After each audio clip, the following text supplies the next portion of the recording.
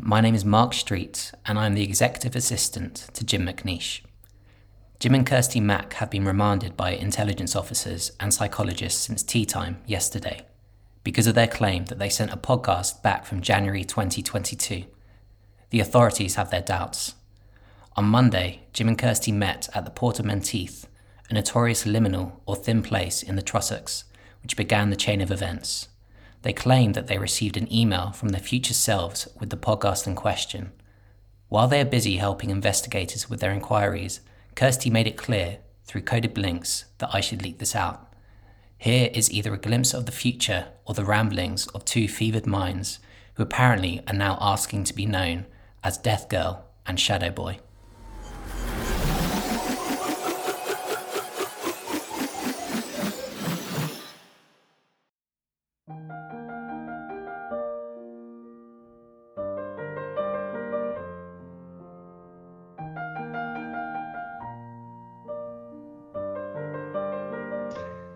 From the God of small things. The secret of the great stories is that they have no secrets.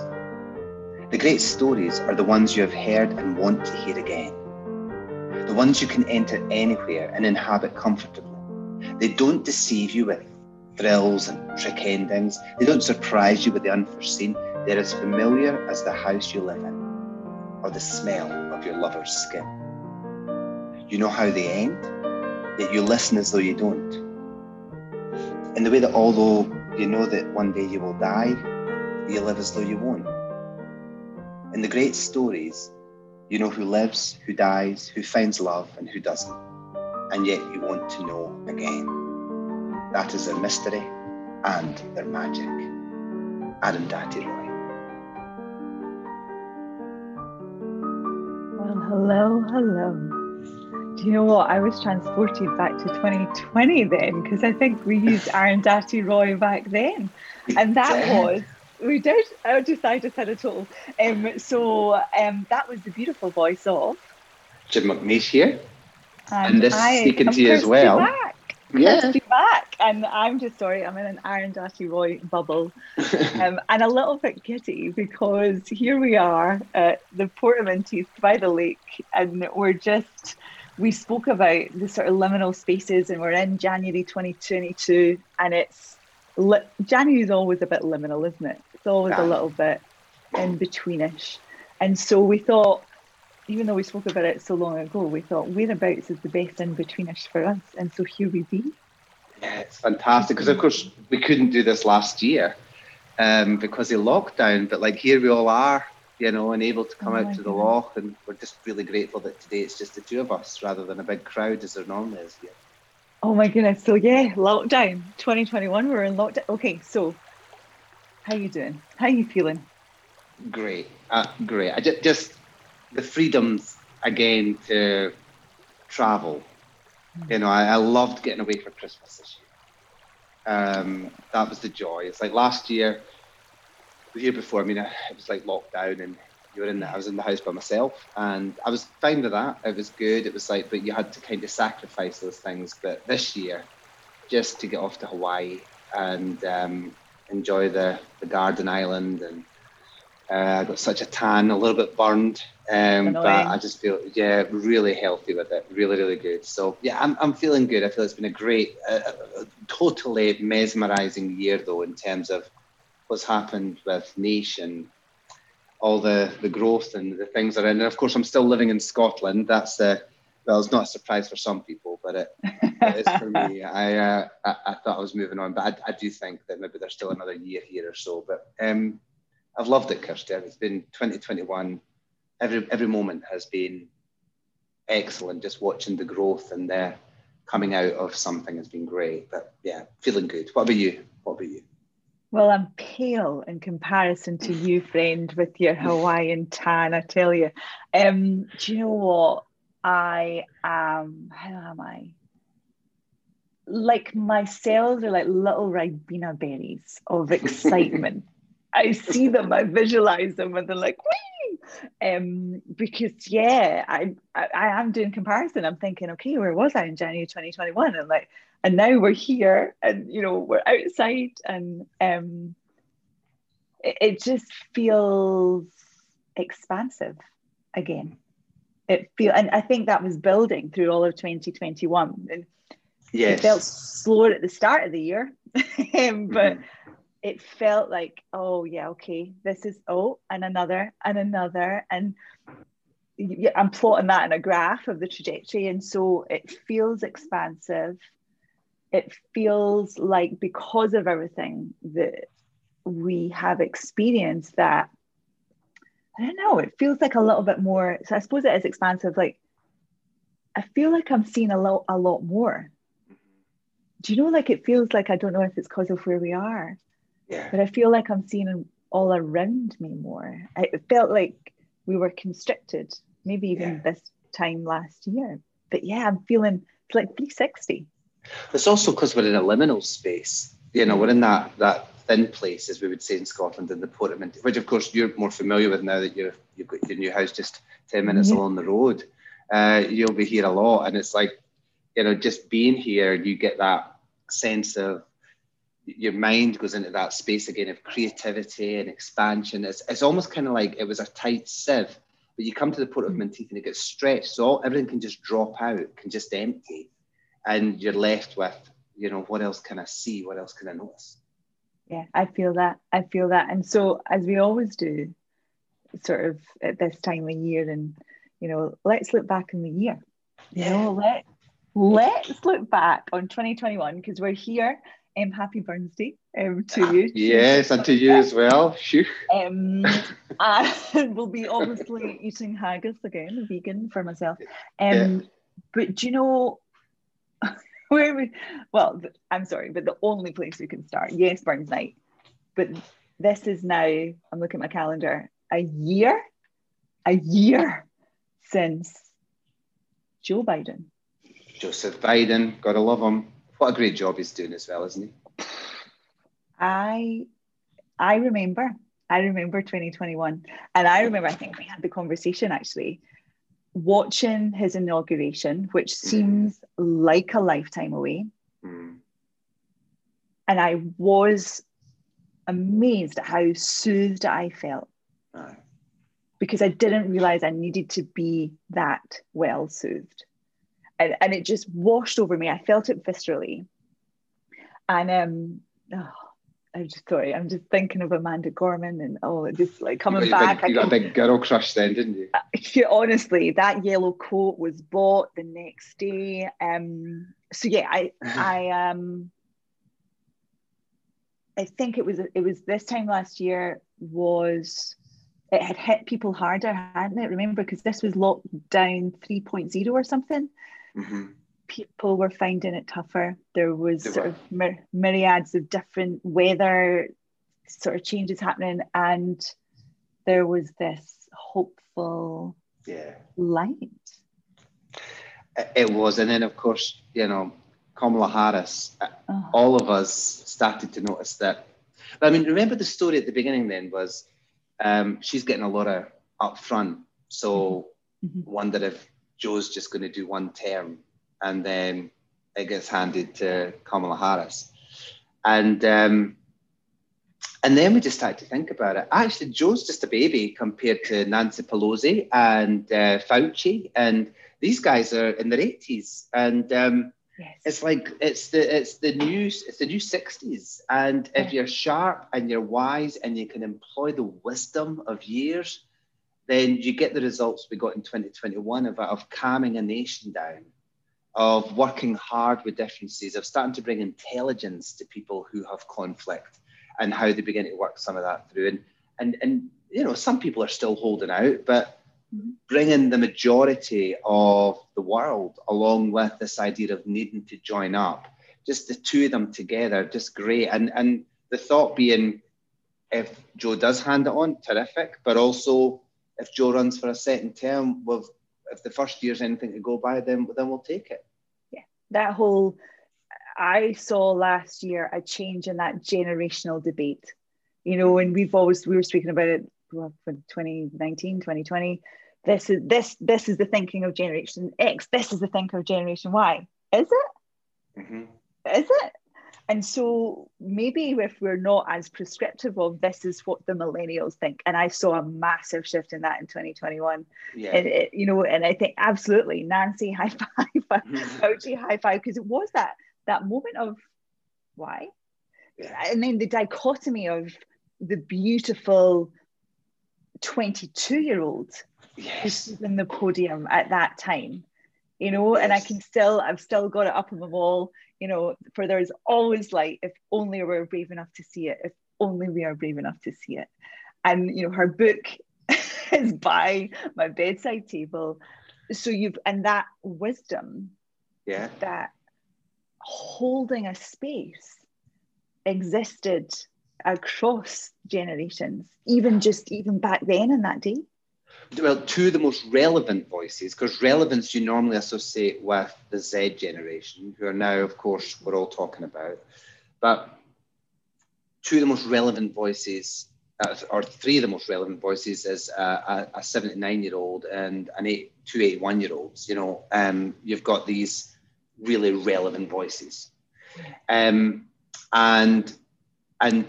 one of the wisest voices, 23-year-old. You know, so we're having to rethink, where does our wisdom come from, and what is relevant, and how do we start to do it? And remember also where in that first quarter of 2021, we stopped saying things like, it's only affecting the old and the vulnerable, as if that was okay. Remember, like up until then, like some of the narrative in 2020 when there was more fear, there was quite a lot of this, you know, it's just really, the people who are dying are in their 80s and are vulnerable. Like somehow that made it all right. Passable.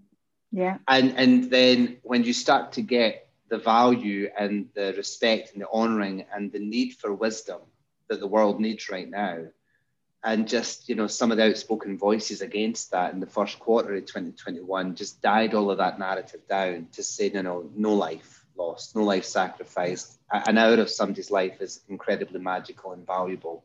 And who knows what they might say that just turns the world on its axis, because here's certainly three people at that age who are affecting and changing the world in ways that are amazing. And still are. Still are. You know, that was not just a moment on a stage, was it? That is just that narrative and that wisdom has stuck with us throughout 2021. And, you know, gosh, that was only January. If you think of, you know, you've got, in fact, it was January Davos Summit as well. Would that have been, It was a year ago today. It started the new Davos, and that was the reset conference. That was the one on let's reset, the Great Reset, they called it, in the post-COVID era.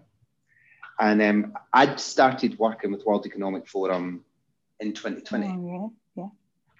So I was watching it with incredible interest, because the whole decarbonising the economy, a fairer economic world to live in, they were beginning to tackle those areas, and the whole reset thing basically set up the conversation for the circular and the low touch economies. Absolutely. That's where we then moved to, which is that, like, on the back of Biden coming in, you had the Paris Accord, you had things happening. Now, whether it was Kamala's power or whether it was just the fact that there was a systemic reaction to Black Lives Matter and some of the unrest, where you had these banks like Greenwood Bank, I love this, an actual digital bank set up specifically for Black and Latinx cultures. So normally disadvantaged by banks in a systemic racist way, now setting itself up to absolutely promote and favor people from Black and Latinx cultures. It's like, come on, that's what needs to happen, not you know, people tweeting about it. It's banks changing their policies or setting themselves up to favor those kind of things. And so that came out this year in a big way. People really started to join so that these cultures could flourish economically. And of course, World Economic Forum's right on the back of all of that. Davos, that's meat and drink to them, you know, like, yeah, absolutely, more of this.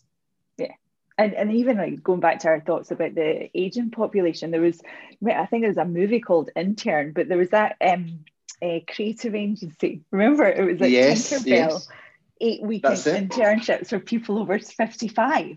We saw more like Tinkerbell, because I just love the name, but that sort of was popping up.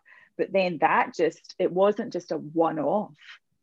It was a real shift. And I even think about, I mean, the books about this Ricardo Semler 7-day weekend from, gosh, what was that?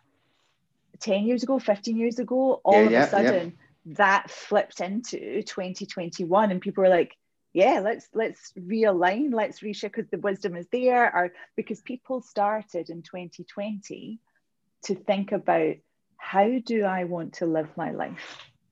How do I want to lifestyle, sustainability? You know, we were talking about, Greta was there telling us to really focus on it. And so whilst Greta's voice is still there, it feels like more people have joined her. And it feels like, you know, you've got sustainable travel, you've got, you know, Google searches up 8,000% in terms of how to live a sustainable lifestyle. It felt like all of a sudden, because 2020, which seems eons ago, we were sent to our rooms, right? To think about, think about what is all those sustainability goals and the UN goals, you know, just think about it. And it feels like that's where my Ribena berry sales are. So you excited. You got new heroes, you got new champions, like that little coffee company that showed us how to think about time. Yeah. You know, a little coffee company that basically says it's going to take us a long time to sail 7,500 miles from Colombia to Cornwall to or the something, UK, wasn't it? I think it was Cornwall. Yeah. Cornwall. And it's going to take us 7,500. It's going to be weeks. However, we choose to spend our time doing this. A, it's a stand about sustainable travel. Yes. B, it tells people what our coffee is really about. And C, it's going to be an adventure. And we're learning how to sharpen the saw with multiple activities at once. A, great adventure. B, a real stand for what we're about now sustainably. And C, we are actually going to transport our coffee and make some money when we get there. But that idea of now being schooled with the next generation coming up of business people about just how to do things differently. You know, that was just a gorgeous thing to watch. You know, and we were talking about B corporations, and I think 2020 we shone a light. We all had our list. We all had our list of, these are the brands that I'm definitely going to, you know, when I come out of lockdown, I'm definitely not going near, and these are the brands that I'm sticking with. You know, we saw that values-driven, ethics-driven, moral compass coming through a lot more. And 2021 just, I think for me personally, just escalated that. And I think, you know, even in I think it was just last year, did the Pope not go to Iraq in March? He did. Yeah. It was the first ever. Yeah. First time that the Pope ever visited Iraq. Messaging peace. Oh my gosh, that was last year as well. So you've got that, and I think the societal divide was more prevalent in 2020. Well, it was only about May or June last year in 2021 where we started to get clear about just how differently people had experienced lockdown. You know, like we had those great documentaries, these great documentaries on television reflecting back on the previous year that were able to show us that, you know, I came through it fine. 2020 was okay for me, and it was, you know, the business built. Mine was transferable online. You were the same. You know, you had a great year, and it was enjoyable. But we started to get an insight into just how it had affected families whose work requires them to do this. How many of their extended families had died? How tough it was to get work, and just that social divide. And so I think with the Pope visiting Iraq, just a phenomenal message of diversity, tolerance, coexistence. And of course, Iraq at that time was majoring on construction. You know, so much kind of terrorist activity that had destroyed large parts of it. And of course, the ongoing battle between Shias and Sunnis, just that real kind of turmoil. Suddenly we were starting to see solutions to that. Suddenly you're starting to see those things come good. And then to actually get the Christian representative in the middle joining the dialogue, joining the conversation, suddenly we started to see things with a bit of hope. You know, and the very act of construction, the fact that construction was number one on their minds, and building cities again and building places that people wanted to be, just to me felt just, I think that was one of the biggest boosts for me just at that time. They're just this, yes, we can make that happen. Do you know what it felt, you know, we were talking about building there, I think about, for me, there was a mixture, let's say a paradox of disintegration and collaboration. So collaboration was the C word of 2020. At the start of 2021, I think, even if I think back to talking to some clients, that collaboration was starting to diminish a little bit. Mm-hmm. We're going back to having more sort of power struggles, silos, back to the sort of silo mentality. Yeah. We saw across the water, Joe and Kamala like getting us to unite. Oh God, in fact, that was their word back in 2021. It was unity. You've got that plus disintegration. You know, we started it with Brexit. We're talking, let's go to May election, right? Scottish independence. Independence. It is a mixture of, you know, countries talking about leaving Europe. You know, so there's distinct collaboration and unity coming through, and also disintegration. Yeah, it's going to be a huge, you know, it was interesting watching the SNP get back in again, but with a much smaller majority. I was really surprised just how much ground Labour took. And I was wondering if it's because it's sort of Ruth Davidson's kind of more absence from it. But there was a lot more ground taken there. And I guess that fended off most of the argument for independence because there really wasn't the mandate given. But it was a frightening time to just hear again more of the banging of the drum again about split, and for good reasons. You know, there's a lot of my family vote independence, and they have a really strong historical sense that this is our opportunity and this is the way to go. But it was a hard time to watch in terms of and then the juxtaposition. You know, one of the things that really bothered me was that the big issue in Scotland is education. Our educational system used to be amazing, and it's not really good now. And in some parts really low. And looking at some of the initiatives that were coming out there. So remember that Creighton Kids company? And they partnered with the Jane Goodall Institute, basically starting to make children's furniture, but with stamps and shapes like animals to start to get children really interested in wildlife and back in nature again and ecology. I thought there was such a juxtaposition to us continuing a very political argument, when in fact what's really needed is massive innovation in our education in Scotland. And for all of us to take some kind of responsibility, whether we have children or not, for the generations coming up, to say how could we get, you know, companies like Creighton Kids and others out there who are brilliant. And what about the Drag Act? What about that drag queen? That teaches maths online. So Kind Santos, and good. Basically teaching all of us how not to misinterpret statistics. But at the same time, in full glamorous drag get out, teaching basic maths to people online, and how popular that became. And that speaks so much into the heart of the inclusion thing that was working in America at that time. Some of the social reform that was going on with the Pope out in Iran at that time, it's like, how would they be with that?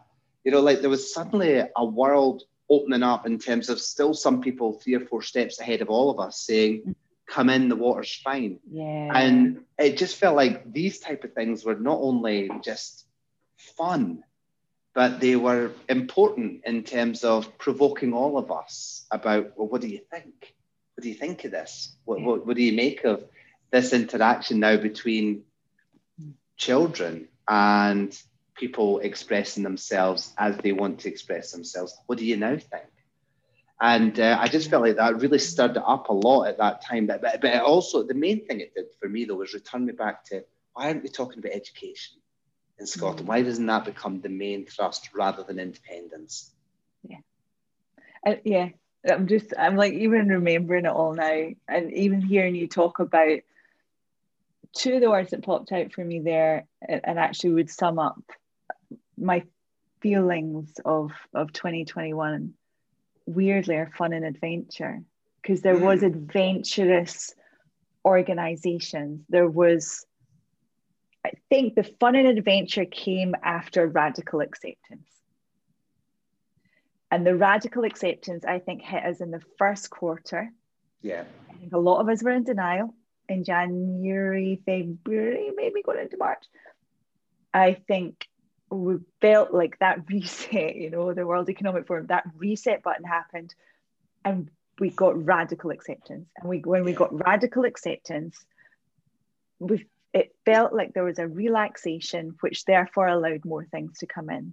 Yeah. And there was an openness to that. And there was the real conversations about inclusion and it was even, you know, you look at, I'm going to bang the vegan drum now, you know, just we saw a massive shift in veganism, and now, you know, no organization is doing veganuary now, because it's like, well, with the amount of people that are vegan, you know, because I mean, I think that the biggest shift in that, I'm sure, was in 2020, maybe tailings of 2020 going into 2021, where effectively the supply chain, because of the early start of the pandemic, the supply chain had changed. Therefore, it was easier for companies to bring out and get to market some of the vegan products.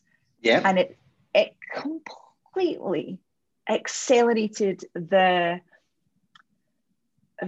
opportunity for the vegan economic system to set up. And now you go to a supermarket, hold on a minute, now you go to a supermarket and it feels different to last year.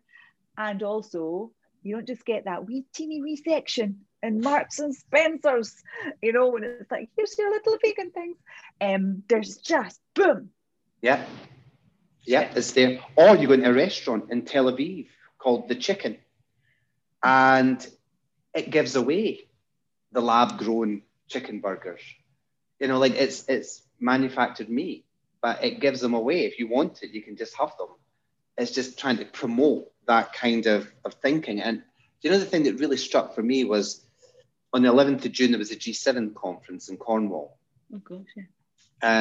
And the fact that you had now Biden present at it, and a sadness around the fact that it was going to be Angela Merkel's final one. Oh. But you had all of this group there, and veganism was part of their conversation, because it was changing farming, and it was going to be changing environmental issues. It was going to be changing the decarbonisation of industry, you know, the more it got to come in. And watching the world leaders kind of stumble into, we're going to have to talk about these things now, because that's changing this post-COVID era economy. And certainly people have become conscious of their consuming habits, and particularly their eating habits. And now people are actually believing the impact that meat has on the environment. They're starting to believe the impact that those industries had. But equally, and this is where the World Economic Forum's Davos stuff, intelligence started to come in. They were dealing with the paradox that says, so what do? Do we tell all the South American farmers that actually there's no money for you and your families this year, give up what you've been doing, and we click our fingers and we shut off the pipeline? No, that plunges us into even more desperation. So suddenly what we've changed is how we're talking about the tensions that we're talking about. And I feel like for the first time, those leaders were much more transparent and public about those unsolvables and about bringing it to the public to say, okay, we need more of these great solutions coming from industry. Yeah, I think that I can still see that photo of them all there sort of lined up. And I felt so sad, because it was Angela left. So I can still see it. And it felt like there was that transparency of, you know what, we don't know. And we're comfortable in the uncomfortableness of not knowing, and really went out to market with a question of bringing some solutions. That unity, that collaboration, where we've still got the disintegration happening, that collaboration. And I think as leaders, it is about being more aware of these accelerated technologies. Let's face it, did we ever think that we could all travel to Tokyo in July 2021? Well, yes, because they were able to bring a technologically advanced Olympics to our home. Brilliant. Absolutely brilliant. I haven't been able to get one yet. My mind's on it though, but my favorite invention in 2021 was from Brilliant, and the San Mateo organization. And it sounds simple, but basically a 32-inch screen that is so designed that it makes you feel like you're watching a 122-inch screen. So the way that they've done everything round about it, the way that they've carved it is you sit in front, but you think it's about 20 feet away from you, and you're watching this vast screen, but it's a small one. And so that, with all the immersive technology that came out in 2021 as well, just felt like you were in the race. I love that bit where they were starting to predict that in no time at all, you get to feel like you're a runner in the race, and you see who's ahead of you and who's behind and how it's all working and what you can notice. But the technology from there was brilliant to watch. It was amazing. And honestly, I was back to my running days. I was there. I could hear my mum screaming. My mum used to vomit when I was running because she just got so nervous. I remember actually going to must have been the 100-meter final. And I was at my parents' house and we were watching it. And my dad's like, oh my goodness, you are in Milton Campsie and you are screaming yes. at these people in Tokyo. And mum with these glasses on. It was just... oh my gosh, one of the most fundamental moments, because actually they both had, in fact, has that been July? I'm getting mixed up with timings. They've had the vaccine, obviously, at that time, and I had just had my first son. So yeah, that was probably the first time I'd kind of been with my parents and were screaming at the Olympics. And oh my goodness. It was just that whole immersive bit, but also just to get back into that sense of normality beginning again in terms of the things that we want to be normal again, like brilliant competitive sport, like all those things. But the juxtaposition for me, Kirsty, was how we stopped being amazed in a good way. If I think back to 2021, how many times did you just stop and say, oh my goodness, we're in the middle of a pandemic? Yeah. But in 2021, I felt like we stopped saying, oh my goodness, I'm wearing immersive technology and I'm at a rock concert and it's better than the actual experience. Do you know what it took me back to? When my brother bought a hi-fi system and it was record player and it had the speakers that were separate. So that was the big deal. The speakers were separate. And Sam said to me, listen, Jim, put on an album. And what to do is put both the speakers right against your ears and you turn it down a bit, but you put them both against your ears so it's just a solid wall of noise and you'll feel like you're at the concert. And I remember him and I both used to listen to music like that when the other one wasn't in the room. We'd actually have the speakers up against our ears, just low, but you felt this kind of totally immersed in it. And I remember the first or second time I ever did that, and it was thrilling. And it was like, I got that thrill back again at the age of 54 with the immersive technology that was now happening. I was like, this is just stunning. This is astounding. I love this. Absolutely love this. It felt like we were handed just the world to access it, and there was probably elements of it and probably didn't recognize or accept it in 2020, but we are exceedingly privileged that we were able to, there was a large part of industry that was able to do it online. And it allowed us to get into more homes and to have access to more people in the world. And I think it felt like that got accelerated in 2021 with sort of new platforms coming in. And I think in 2021 as well, we started to realize what was the right technology for what. You know, I even think like back in, I think we were still, some of my clients were still WebExing in 2020 or even into the start of 2021, but also, you know, we were using it right. So Teams became something that was for meetings. And we had that whole sort of, people didn't use the security as an excuse. We started to see more accepting of different tech and using it well. You know, even if you think about Microsoft Teams putting in the commuter time to say, right, you know, this is sacred time, give people back their time, because, you know, the majority, I'm going to say the majority, no, some of my clients are back in the office.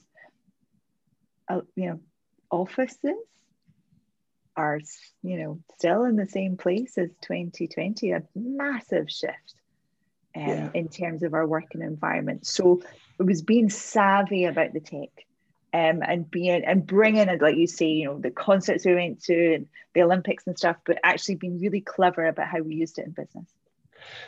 Well, I remembered you talking about that you got your book publication all online because your book was released in September. And it's been brilliant success. But all of it done online in terms of how you negotiated your contract, and actually how you did it differently. Some of it technologically, a kind of hybrid approach, all that stuff was really, really cool. But kind of, you know, your book, which is on the nature of death, how do you now reflect back on it in terms of its meaning and why it came about during 2020, 2021? And, you know, it has been such a good success. What are you reflecting on it now, Kirsten? It's weird how we do things and then we move on. We do things and then we move on, right? Yeah.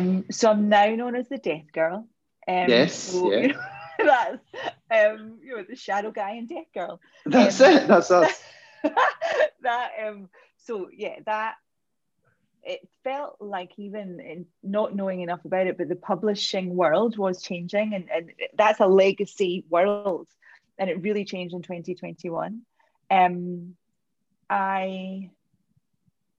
I knew it was right, and I knew it was right for right now. I learned so much through the whole process myself about me more than anything. I was shocked at how selfish the book writing process was in terms of my learning and in terms of the insights and best principles that it gave me. And so now obviously the next one has to be done. Give yourself more pressure. And yeah, it was, for me, that is obviously one of the excitements and sort of highlights for me. But as your good self. Yeah. As your good saying about my book. Yeah, I did. I loved getting a leader's shadow done. I'd always wrestled to write a book.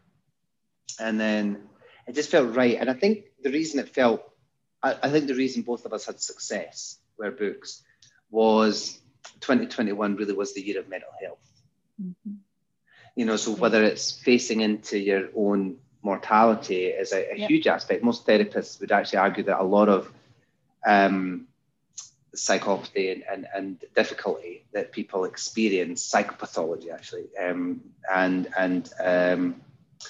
and difficulties is sometimes it's about not being able to face into death. And then, of course, the other bunch would argue that's because they've not embraced the shadow.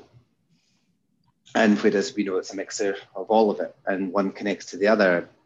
But looking at the Roundels global sort of employee experience trends, when it came out that companies who invested in mental health of their employees significantly showed an improvement in productivity, collaboration, innovation, empowerment, engagement, and culture. It's like this was statistics, that those who were making it online were cognizant of the mental health of their companies. And I think a lot of our clients who bought our books and who took our teaching had put that stuff into place. And the difference between 2020 and 2021 was the priorities for business in 2020 was strategy, engagement, and purpose. And in 2021, it was mental health, values, and flexible working. And it was the difference in these large companies about how they managed that way of working. So everything to do with the interaction and the health of their employees was so important at that time. And I think you and I just hit the zeitgeist at the right time. Yeah. I love the fact that you're Shadow Man and I'm Death Girl. I think it works well. It was that massive shift. And, you know, and we've spoken about it a lot. And, you know, we talk about Merkel as a loss. Really seeing that light on women in leadership, really seeing that coming through. So when was it she left? When was it she finished? September? Yeah, it was. September? 26th. That was it. The last day. Yeah, because we spoke on that day. I remember. It might have been tears and stuff, but there was a steadiness. There was what I got from Merkel, like in the word, was we've got this. We've got this. And that for me is feminine leadership. Rather than for us to go to a gender argument, I think that is, you know, feminine, masculine, that statement of it's okay, we've got this, is feminine leadership, I think. Taking in over 1 million refugees when she knew it would just create political harm for her. Like, you know, she made a stand based on values and on truth rather than based on the retention of power. And goodness, I just trusted her.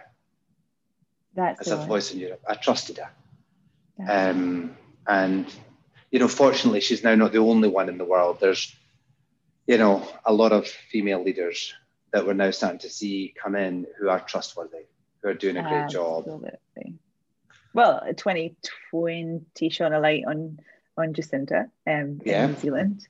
And I remember actually speaking to my friend in New Zealand in 2020 and saying she might not win the election and going, hello?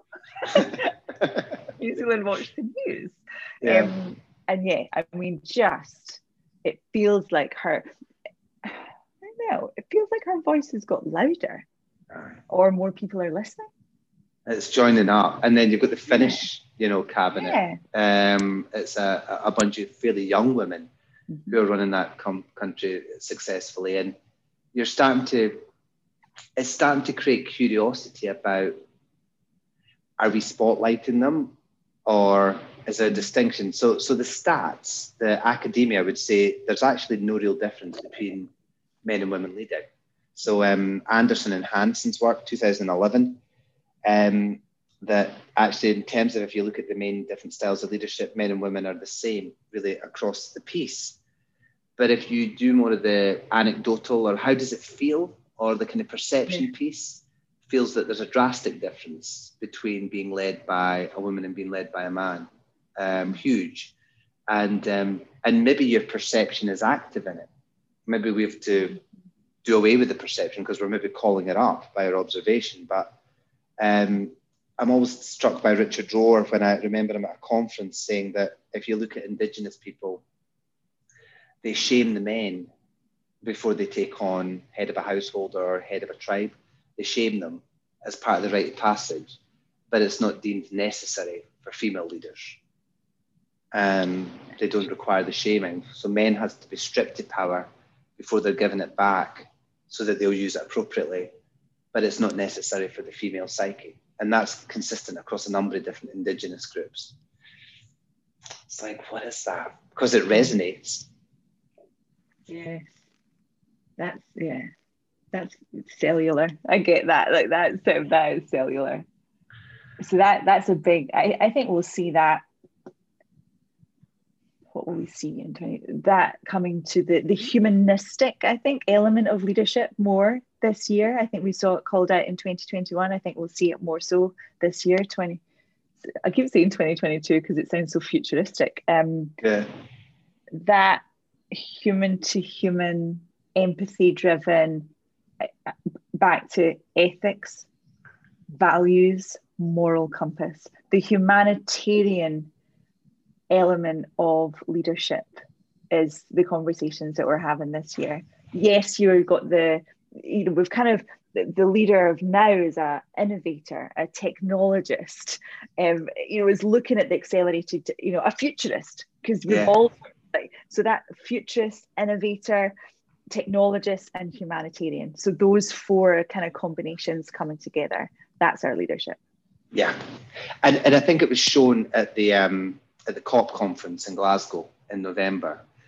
That, the marked difference I noticed in that, and it seems like yesterday, but it was like 3 months ago.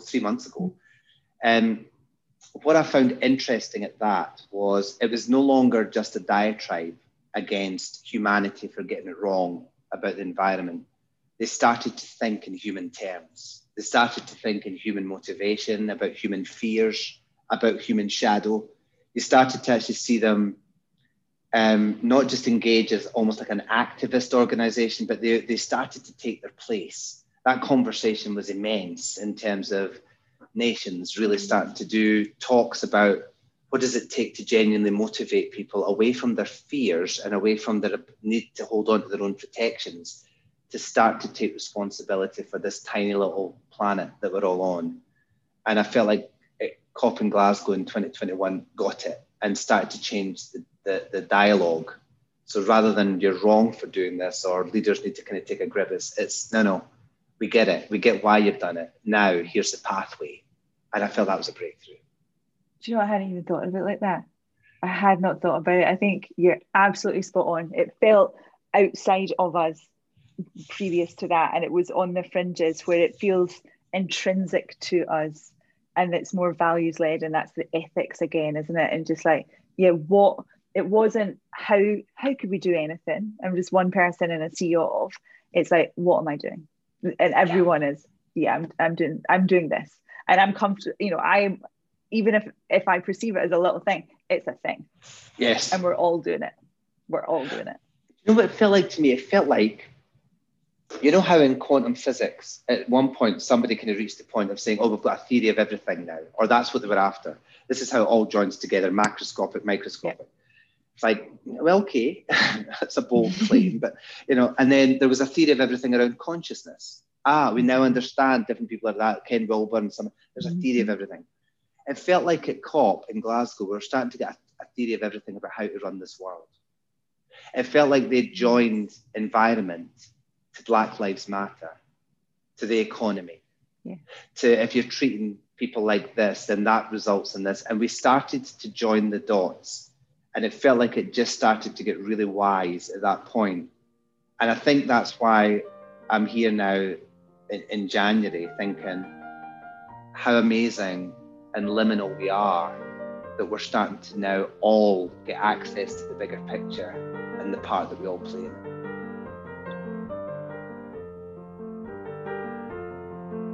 For the interim time, when near the end of day, life is drained out of light, and it is too soon for the mind of night to have darkened things. No place looks like itself. Loss of outline makes everything look strangely in between, unsure of what has been or of what might come. In this wan light, even trees seem groundless. In a while, it'll be night, but nothing here seems to believe the relief of darkness. You are in this time of the interim, where everything seems withheld. The path you took to get here has washed out. The way forward is still concealed from you. The old is not old enough to have died away. The new is still too young to be born. You cannot lay claim to anything in this place of dusk. Your eyes are blurred and there is no mirror. Everyone else has lost sight of your heart and you can see nowhere to put your trust. You know you have to make your own way through. As far as you can, hold your confidence. Do not allow confusion to squander. This call which is loosening your roots in false ground that you might come free from all you have outgrown. What is being transfigured here in your mind, and it is difficult and slow to become new. The more faithfully you can endure here, the more refined your heart will become for your arrival in the new dawn. John O'Donoghue.